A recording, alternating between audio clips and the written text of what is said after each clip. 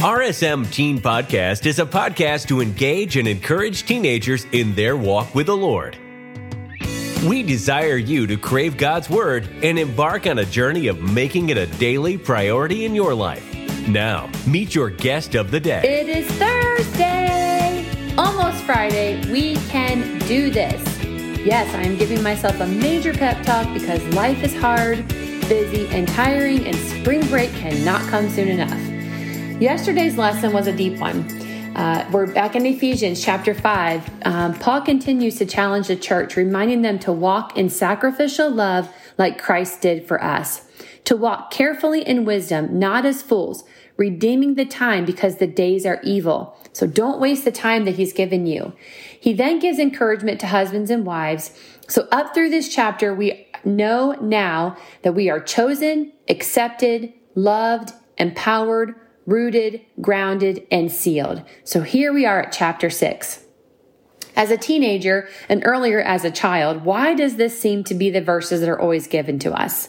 Children, obey your parents in the Lord, for this is right.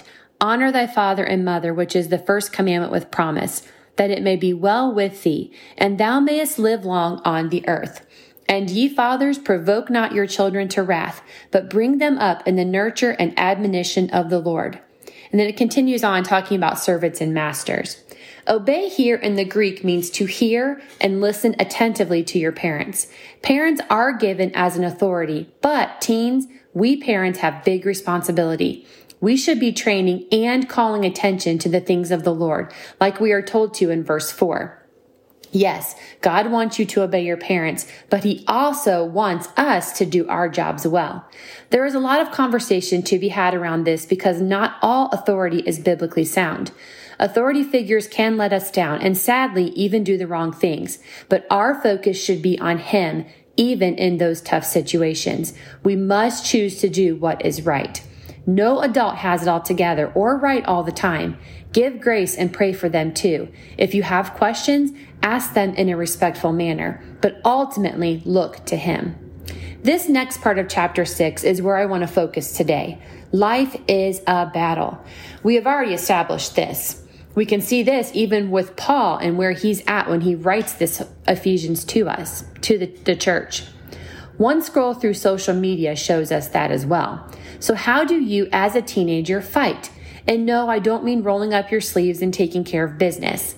Well, let's see what Paul tells the church they have in their arsenal.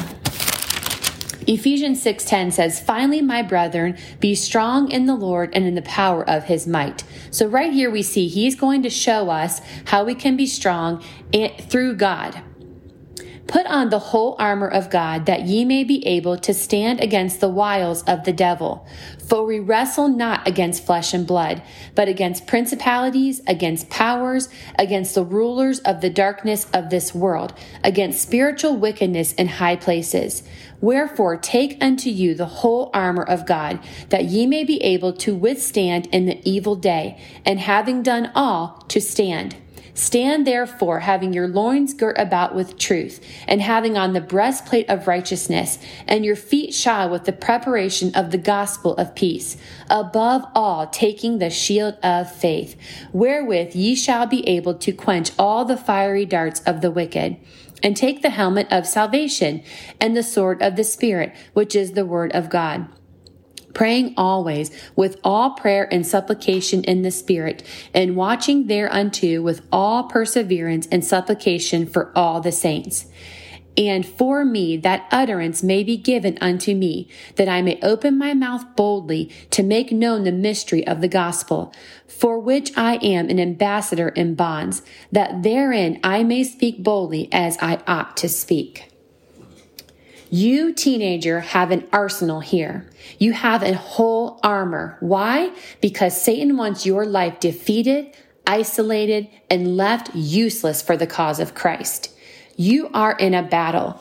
The person that's coming up to you and saying something they shouldn't, the one who's making fun of you behind the scenes, the one who's passing notes about you at school, the adult who may have hurt you in a specific way, those are the things that you are standing up against as a teenager, but you are not wrestling against that person.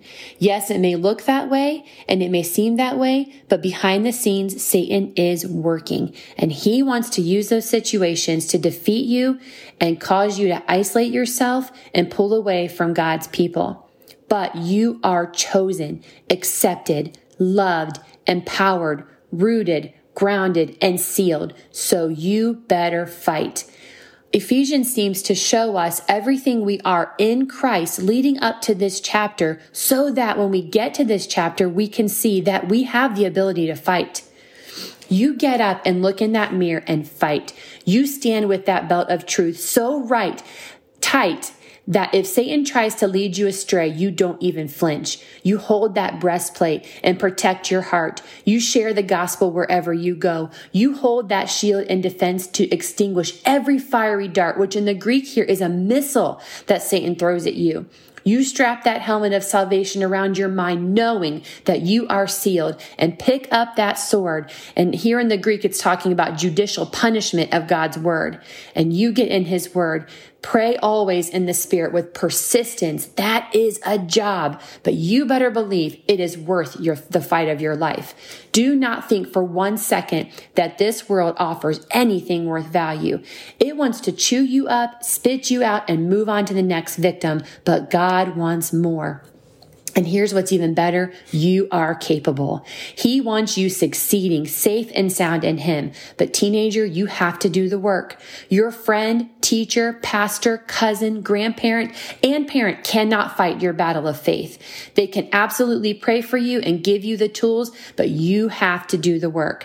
Every day that you are given the gift of life from him, you will need to step into that armory and put your armor on. Do not get out of that bed unprepared.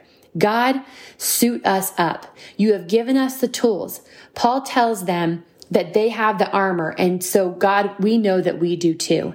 Help us put it on and use it. We are more than conquerors, and we have power through you. Thank you for that. In Jesus' name we pray. Amen. Thank you for listening. Please subscribe to the podcast so you don't miss an episode.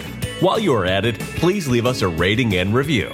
Our goal is not to replace your personal devotion time with the Lord, but to give you the option to tune in through the week and get a boost from the Lord throughout your day. Do life big, and remember, there is no greater joy than walking daily with the Lord.